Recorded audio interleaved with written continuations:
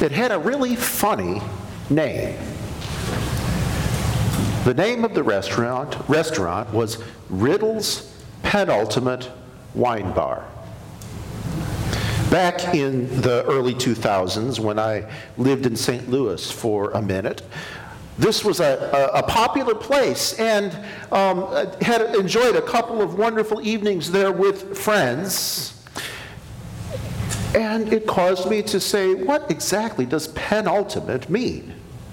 And why is this the penultimate wine bar? Well, it turns out the word penultimate is one less than ultimate. If you are counting chronologically, penultimate would be second to last, ultimate would be last.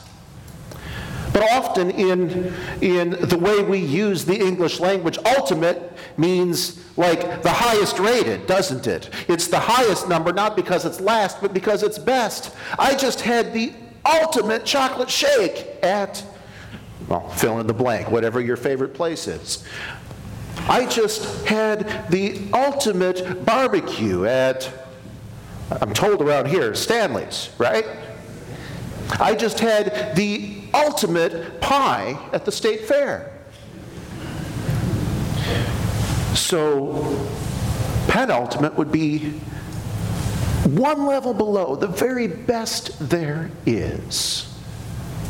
And today, we're going to knock marriage down a notch.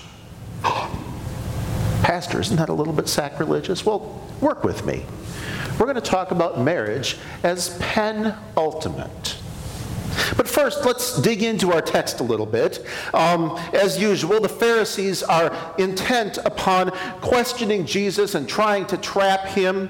And they come up with a pesky issue that is very much alive in their culture in first century Judaism. It is an issue of how to interpret a passage from Deuteronomy 24. In this passage, Moses, by the inspiration of the Holy Spirit, writes to them, when you have a circumstance in which a woman is found to be, I don't even remember the word in English. There's not a good translation for it, but inappropriate. When a woman is found to be not pleasing, and you write her a certificate of divorce. And then Moses goes on, and his point is, if she moves on and she marries somebody else and that marriage is dissolved, she can't go back to the first husband. That is an abomination to the Lord. That's the point of Moses' writing. It is not in any way an endorsement of divorce. It is simply an acknowledgement that this thing is happening, and he's putting boundaries around that unfortunate circumstance. But in first century Judaism, the debate was what exactly is grounds for divorce? And there was a conservative minority who said only unfaithfulness. Only marital unfaithfulness is grounds for divorce. But then there was a majority opinion that said, you know what? If she burns dinner, well, that's a divorce. If he finds someone more attractive, grounds for divorce. If they get into an argument and they're just tired of each other, grounds for divorce. The first one was funny. As you go farther and farther down that list, it gets a little bit less funny, doesn't it? And in many ways, their divorce practice looked like that of the culture around us today, didn't it? No-fault divorce. Doesn't work out? Just, start over. And Jesus challenges them. What did Moses tell you? And they quote Moses. They quote Deuteronomy. And, well, they don't really quote it. They claim that Moses gave them permission. That's not quite how it goes. And Jesus takes them all the way back to the beginning, to God's design, God's plan. And he quotes from Genesis 1 and Genesis 2. And he reminds them, first of all, that he gives them several principles about marriage. First, men and women both are created in the image of God. Second, he actually quotes from Genesis 2, which we heard read up here today, that God joins them together. That God takes the two and makes them one.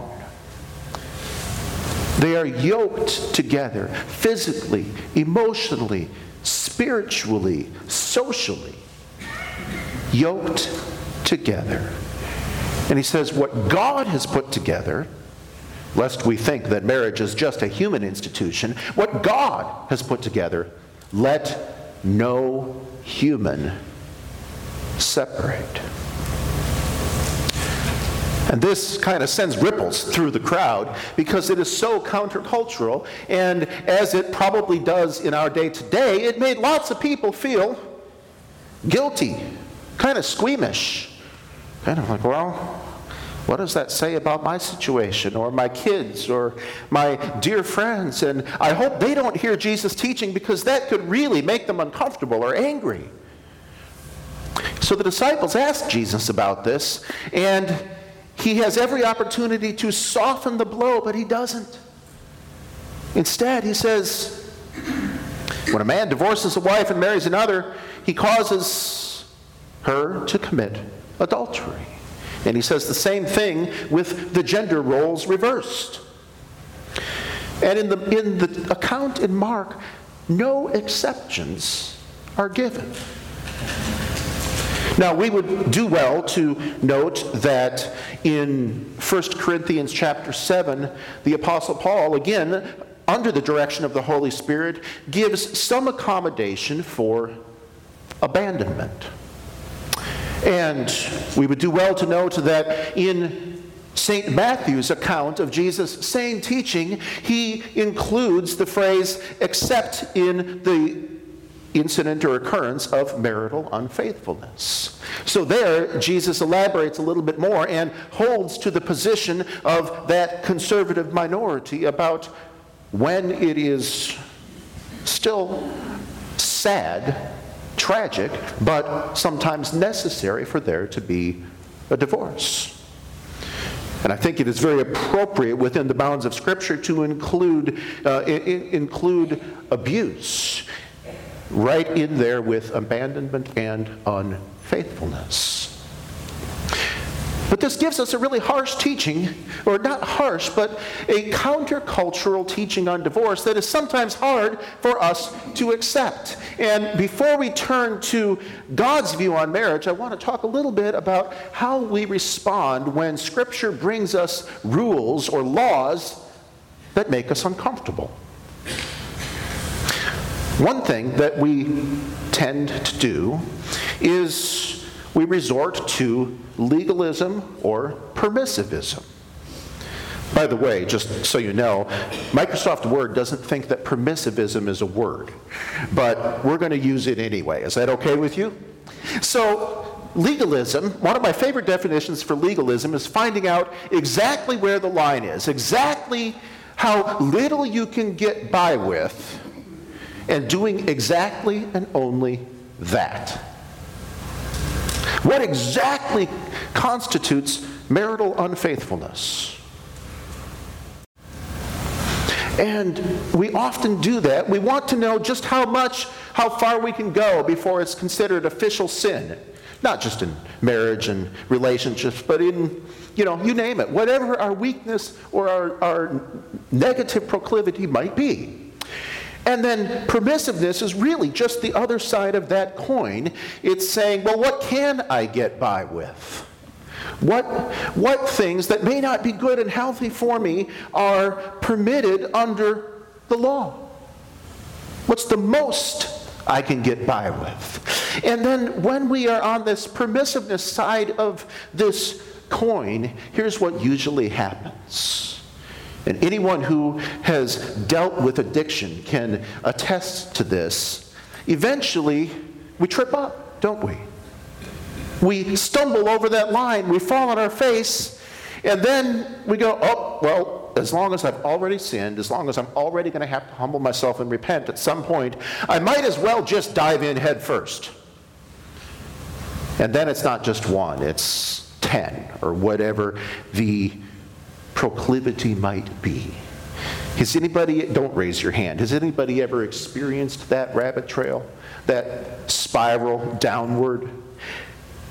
This is what happens to us when we try to follow the letter of the law in our own strength. The other thing that happens to us when we try to follow the world's standards and use the world's standards to understand God's word is a concept I don't really like, because we use this out of fear, and we use this idea to rule out everything, but it's a concept that we often call the slippery slope. And I don't like to talk about a slippery slope to prohibit people from doing things that are perfectly acceptable in the kingdom of God. But I would suggest that you are on something that we could call a slippery slope when we permit sin in our lives. And first it's a little sin, but then we get comfortable with that, and the next step into sin doesn't really faze us because it's just a progression. We're just evolving a little bit at a time, further and further and further down that spiral. And eventually our conscience gets seared, hardened, numbed, so that we are justifying actions that are far outside of God's intent.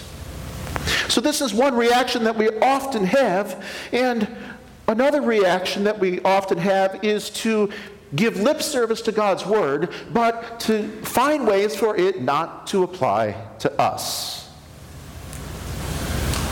Have you ever tried doing that before? We look for some mental exercise to figure out how God's word can be true and yet not applicable to our lives. Well, she looked at me the wrong way. That's abuse. Or, I don't know. We could spend all day thinking of silly examples of how we do this in various aspects of our lives. But we try to justify ourselves. And inevitably, we simply are trying to dumb down and manipulate God's word.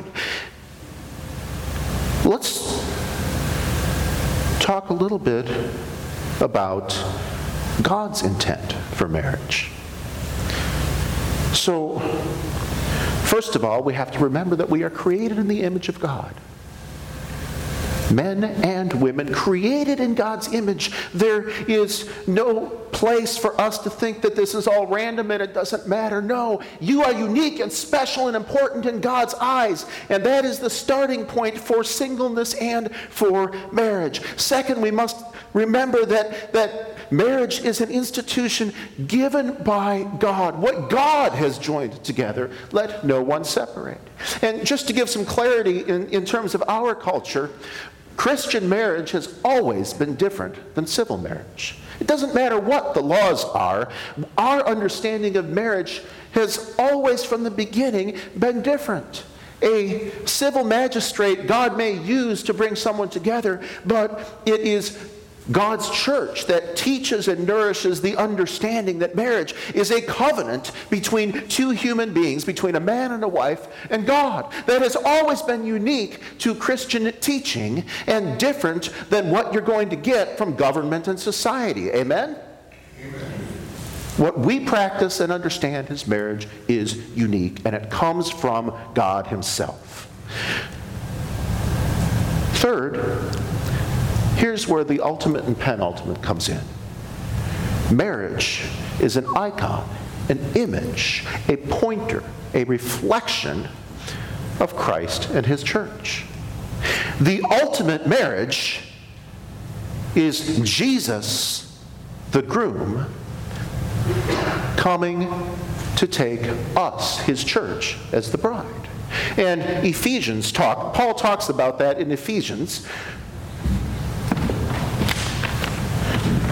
Paul talks about this in Ephesians. He says, "Husbands, love your wives, just as Christ loved the church and gave Himself up for her, to make her holy, cleansing her by the washing with water through the word, and to present her to Himself as a radiant church, without stain or wrinkle or any other blemish, but holy and blameless."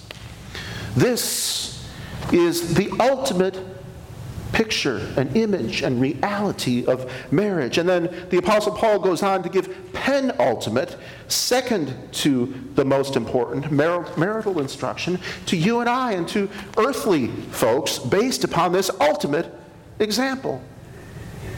And the Apostle Paul also quotes Genesis chapter 2. For this reason a man will leave his father and mother and be united to his wife, and the two will become one flesh. And then he says, this is a profound mystery. And then he flips it back to the ultimate. But I am talking about Christ and his church. When God creates marriage, the number one reason for this witness in the world is that marriage would be a witness to salvation in and through Jesus Christ. The number one reason for our earthly marriages is that it would be an image and a picture and a witness of how Jesus loves his church, how God is faithful even unto death. When we are unfaithful, God is faithful. All through the Old Testament, when Israel turns to idols, the Old Testament uses adultery to define their relationship to God. When they turn to idols, God says, you have committed adultery against me. So this image of God's faithfulness in the midst of human faltering and human failure pervades Scripture. And Jesus, the groom, is coming back to take us, and he makes us clean and holy and takes us as his own. And in this icon, this image, this picture, we understand our entire life between baptism and resurrection as an engagement. We've been bought with a price. We belong to Christ Jesus. We are his. We are betrothed to him, promised to him. We already belong to him. And when he returns, he will take us to be his own and gather us around the throne of God. That is why in communion, we have a foretaste of the feast that is to come, this marriage feast of the Lamb.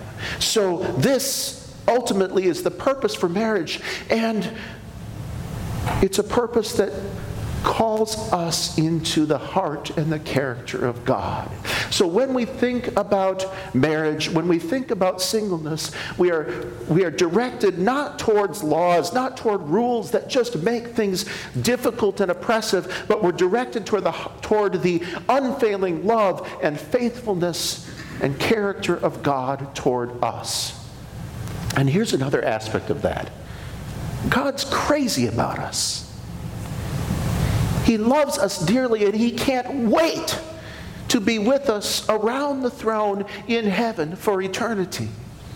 He goes to great lengths to ensure that that can happen, doesn't he? So, for us, that is what we're created for. Remember how Jesus took us all the way back to the beginning? Adam and Eve were created to be walking in the garden in fellowship with God, Father, Son, and Holy Spirit. Ever since the fall, that purpose for which we were created has been hindered. Before Christ, it was really, really obscured. Now we can have relationship with the Father, but we still look forward to that day that we are uninhibited around the throne in heaven with him. That is what we're created for, which means there is a longing inside of us, not only that only God can fill, but that will only be completely fulfilled in heaven, that side of the resurrection. My friends, I would suggest that it is that longing that only our Lord can fill in eternity in heaven that we misinterpret, and that causes us to make all sorts of crazy decisions about our life here.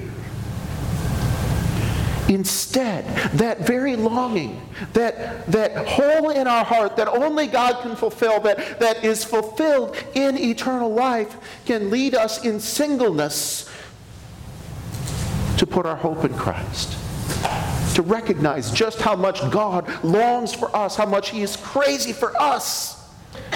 in marriage, it could help us keep Christ ultimate and our marriage and our family penultimate, knowing that that marriage and family does fulfill some of that longing for a time, but ultimately it still doesn't satisfy everything. It still reminds us that we were created for God in heaven.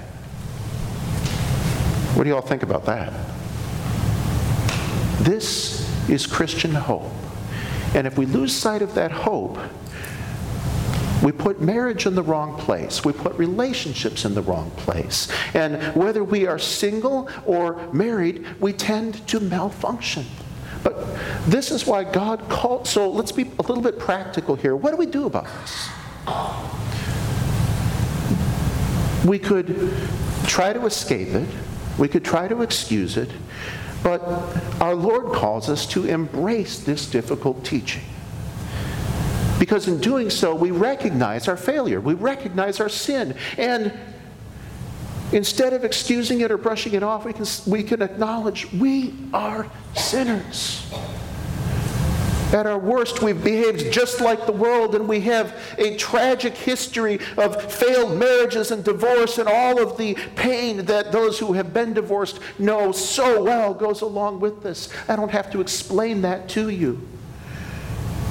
And at our best, we still fall short of the glory of God. We still fall short of the perfection and the holiness that Christ exhibits toward us, the church. None of us, even in the very best of marriages, loves our spouse the way God loves us. So each and every one of us can embrace this as a call to confession, the ultimate.